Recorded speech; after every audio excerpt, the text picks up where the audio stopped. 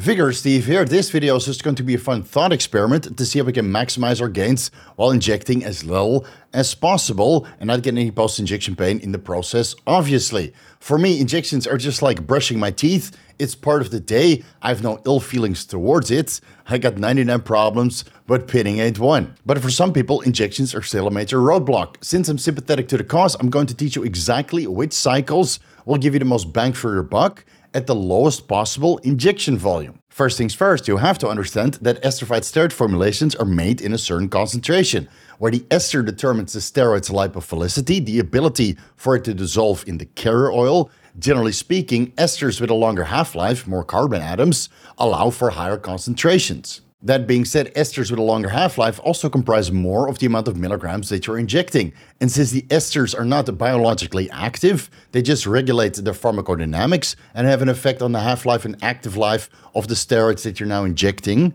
After the ester is metabolized by esterases, you're left with a lower percentage of milligrams of the active pharmaceutical ingredient that you're actually after. Uncle Steve, your online steroid daddy, has already done all of the calculations for you, so you don't have to. For all of the commonly used esterified steroid formulations, both injectable and oral versions, and have broken it down to the highest commonly produced concentration to the lowest concentration. Now keep in mind that some underground labs produce in a significantly higher concentration compared to what's mentioned on this list. For example, boldenone andesonate, which is actually a liquid at room temperature, let's say 20 to 22 degrees Celsius, can be brewed in concentration of 500 milligrams per 1 milliliter, depending on the carrier oil that it's dissolved in. That being said, since high concentration steroid formulas typically contain synthetic carrier oils, which are pure solvents and highly inflammatory, I decided to omit those concentrations from this list because I don't want to give you an excuse to give yourself cardiovascular disease. Guys, where's my halo? There it is. Now, obviously, this is going to be a very long list because there's so many esterified steroid formulations out there, but let's go over the most notable ones, starting with boldenone andesonate, which is 63.3% actual boldenone, yielding at a concentration of 300 milligrams per 1 milliliter, 189.9 milligrams net boldenone for every cc that you inject. Keep in mind that veterinary grade equipoise boldenone andesonate comes in a concentration of 50 milligrams per 1 milliliter and thus only gives you 31.6 milligrams net boldenone. Whereas again, like I mentioned earlier, some underground labs can brew in a concentration of 500 milligrams per 1 milliliter and thus you're left with 316.5 milligrams net boldenone for every cc that you inject. Second on the list is testosterone enanthate. At a concentration of 250 milligrams per 1 milliliter, it gives you exactly 180 milligrams net testosterone. Third on the list is sustanon 250, a 4-ester testosterone blend. At 70.4% net testosterone, this gives you at the highest concentration of sustanon 250. There's also sustanon 100 milligram per 1 milliliter formulations out there. The highest concentration gives you 176.1 milligram net testosterone. Keep in mind, again, underground labs might blend 6 different testosterone esters into a single milliliter at a concentration of 300 milligrams, even 350 milligrams per 1 milliliter, in which many cases they use some sort of synthetic solvent, which is highly inflammatory. So personally, I would stay clear, albeit that, well, sustanon 250 is also in a Rutsch's oil, which can also be inflammatory for some individuals. Moving over to nandrolone decanoate, decadurabolin. Pharmaceutical decadurabolin is produced in a concentration of 100 milligrams per 1 milliliter, but underground labs produce nandrolone decanoate up to 250 milligrams per 1 milliliter. So if you discount the decanoate ester, you're left anywhere between 64 to 160 milligrams per 1 milliliter net nandrolone. Testosterone undecanoate probably has the lowest concentration net testosterone at 63.2%. If you go with the full 4 milliliter Nebido shot at 1000 milligrams testosterone undecanoate, you're left with 631.6 milligrams net testosterone at a concentration of 157.9 milligrams testosterone per 1 milliliter. All right, let's go down the list a little bit faster. Drostanolone enanthate, 146.2 milligrams net drostanolone per 1 milliliter. Trenbolone enanthate net, 141.4 milligrams. Trenbolone, testosterone cypionate net, 139.8 milligrams. Testosterone, boldenone cypionate, very painful to inject, but people still prefer it, so I added it to the list. 104.7 milligrams to 139.5 milligrams boldenone per 1 milliliter at the highest concentration of 200 milligrams per 1 milliliter. Testosterone suspension, obviously 100% API, 100% testosterone. So if you go with the highest concentration of 100 milligrams per 1 milliliter, that's exactly what you're going to get. Stanozolol suspension, same thing, right? 100 milligrams per 1 milliliter net stanozolol. Testosterone acetate being used here or there, yielding 87.3 milligrams per 1 milliliter net testosterone. Trenbolone acetate yields a little bit less at 86.5 milligrams per 1 milliliter. Drostanolone propionate yielding 84.4 milligrams net drostanolone per 1 milliliter. Testosterone propionate at the highest concentration of 100 milligrams per 1 milliliter, yielding exactly 83.7 milligrams net testosterone. Methanolone enanthate, rimobolan, one of my favorites, yielding 72.9 milligrams net methanolone. Dihydroboldenone cypionate at the highest concentration of 100 milligrams per 1 milliliter gives you 69.9 milligrams dihydroboldenone. Nandrolone phenylpropionate, again, pharmaceutical concentrations are either 25 milligrams or 50 milligrams per 1 milliliter, but underground labs brew in a concentration of 100 milligrams per 1 milliliter, sometimes up to 200 milligrams per 1 milliliter, but I feel that that concentration is a little bit too high, so I didn't include that in this list. At 100 milligrams per 1 milliliter, you get 67.5 milligrams net nandrolone. Trembolone hexahydrobenzocarbonate, parabolan. The old school parabolan amps from Negma were 76 milligrams per 1.5 milliliters, and nowadays underground labs produce in a concentration of 100 milligrams per 1 milliliter, which will give you anywhere between 33.4 up to 65.9 milligrams net trembolone per 1 milliliter. Those old Negma parabolan amps would give you 50 milligrams net trembolone. Trembolone suspension, same thing, 50 milligrams per 1 milliliter, right? 100% API. And then tristolone acetate, the lowest on the list. Concentrations are usually only 50 milligrams per 1 milliliter, yielding 43.6 milligrams net tristolone. And then the two commonly esterified oral steroids, being testosterone undecanoate andriol, between 25 milligrams to 40 milligram capsules, yielding between 15.8 to 25.3 milligrams testosterone per capsule. That's net testosterone. And methanolone acetate, rimobolan S tablets, between 5 milligrams to 25 milligrams, yielding 4.4 to 21.9 milligrams net methanolone per tablet. All right, with the factoids out of the way, let's start comprising a couple steroid cycles while handicapping ourselves to a maximum amount of milliliters that we can inject over the week. Regardless of the steroid cycle, I would still recommend everybody to do daily microadministrations for the most stable serum concentrations. And again, if you want your serum concentrations to be even more stable, I would favor subcutaneous administrations over intramuscular administrations, which have the added benefit that you don't create intramuscular scar tissue, which is going to limit your range of motion and cause all kinds of issues in the long run. I feel that the subcutaneous injection depot can hold up to 1 milliliter of oil in total at maximum. So if you do a 7 milliliter per week steroid cycle, you can do a 1 milliliter subcutaneous per day. But if you go higher than that, a 10 milliliter per week steroid cycle, then you would have to inject 1.5 milliliter per day, give or take. And that means you have to do 2 administrations subcutaneous per day. But of course, if you go intramuscularly, you can inject up to 3 milliliters, depending on the skeletal muscle group that you're injecting into. You might be able to do 3 cc's per day, a total of 21 milliliters steroids per week. But if you're in the 21 cc per week group, then pinning obviously isn't an issue for you, and you're probably laughing at the contents of this video. All right, the following cycles are based on common combinations of anabolic androgenic steroids, which should technically give you better results regarding the accrual of new muscle tissue and cosmetic appearance compared to Sustanon 250 or testosterone enanthate alone, which would provide you between 176.1 to 180 milligrams net testosterone per 1 milliliter. So if you want to keep it simple, just do increments of testosterone enanthate or Sustanon 250 regarding the milliliter dosage that you take on a weekly basis. I mean, I've gone up to 8 milliliters testosterone enanthate per week, and that was one hell of a cycle, I'll tell you that. So for the breakdown of these steroid cycle examples, we're going to go with the highest concentration that's commonly available, but not the concentration that is known to give you systemic inflammation, because the carrier oils are actually potent synthetic solvents.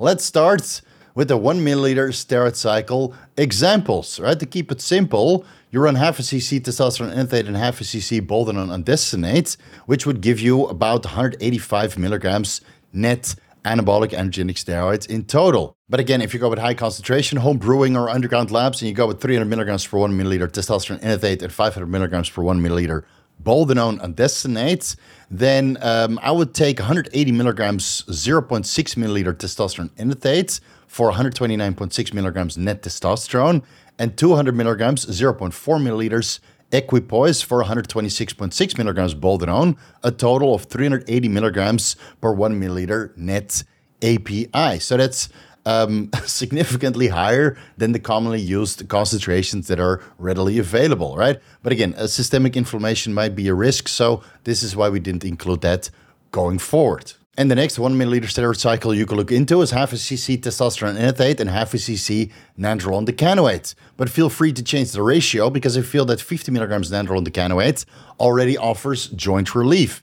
So if you go with 0.2 milliliters nandrolone decanoate and 0.8 milliliters testosterone enanthate, you're still left with a total of 250 milligrams anabolic androgenic steroids for that one single milliliter that you're injecting weekly, but the net API might be slightly higher because you get more testosterone for testosterone enanthate than the nandrolone you get for nandrolone decanoate, right? So in this context, half a cc of each, it's 170 milligrams net API. Just keep in mind that this specific combination requires the use of an aromatase inhibitor because nandrolone is a metabolic intermediate between the conversion of testosterone into estradiol. And if you start combining testosterone any ester with nandrolone any ester, that's basically aromatase enzyme activity galore. Moving over to a combination of testosterone enanthate, boldenone andesonate, and trenbolone enanthate, with the reasoning being that you get a little bit more bang for your buck if you add in a low-dose trenbolone enanthate, which again is not for the faint of heart. If you don't have any experience with trenbolone, it's better to stick with trenbolone acetate. But for the guys that have some experience with trenbolone and they like trenbolone and they only want to limit their steroid cycle to 1 cc per week, if you're willing to sacrifice 20 milligrams of net API, going from testosterone enanthate combined with boldenone andesonate yielding 185 milligrams net API to a combination of test boldenone trenbolone yielding 175.3 milligrams net API, I think that this cycle for 1 milliliter will yield better results compared to the solo combination of test and boldenone, right? But your mileage might vary. It could be injectable anxiety for the guys who don't have so much experience combining boldenone with trenbolone. And then the last thing you can consider is basically the cookie cutter rib stack, albeit with longer esters for higher concentrations, right? Testosterone enanthate, drostanolone enanthate, and trenbolone enanthate, right? You're sacrificing another 30 milligrams of injectable anabolic androgenic steroids with the ester attached. But I think that this combination would yield some pretty good results. And again, for 1 milliliter, how much results do you actually expect? And to be fair, at 2 milliliter steroid cycles per week, it starts to get more interesting. You can double the testosterone enanthate and boldenone andesonate, 1 cc of each, yielding 369.9 milligrams net API. Or you could add a little bit of drostanolone enanthate to your test and nandrolone cycle. You keep the nandrolone dose exactly the same, half a cc per week. Increase the testosterone enanthate to 1 cc per week and add half a cc drostanolone enanthate per week. In this context, you don't need an aromatase inhibitor because I feel that a little bit of drostanolone enanthate at 100 milligrams per week is already sufficient to suppress additional aromatization that the nandrolone might potentiate. So I would say that this is a very good cycle if you don't want to go with an AI because drostanolone potentiates AI-like effects. This 2 milliliter cycle will give you 333.1 milligram net API. Again, the similar cycle that I did before, testosterone enanthate, boldenone andesonate, and trenbolone enanthate at 180 milligrams per week, which is probably the highest dose of trenbolone enanthate anybody would want to run, right? 200 milligrams is usually enough for most people. So this cycle with this very specific breakdown would yield 330.3 milligrams net API. And I would say that the results, stellar. Or you can go with a long ester rib mix, 0.6 milliliter testosterone enanthate, 0.7 milliliters drostanolone enanthate, and 0.7 milliliters trenbolone enanthate. 2 milliliters in total, yielding 309.3 milligrams net API. I think you can get very good results of this very small, teeny tad bit cycle of 430 milligrams in total. But of course, if you take more, the results are probably going to be better. Which brings us to 3 milliliters per week steroid cycles, 1.5 milliliters of testosterone enanthate, and 1.5 milliliters boldenone andesonate per week anybody. But I would rather go with 1cc Test E and a 2cc's Rimobolan, right? Now it starts to get really interesting.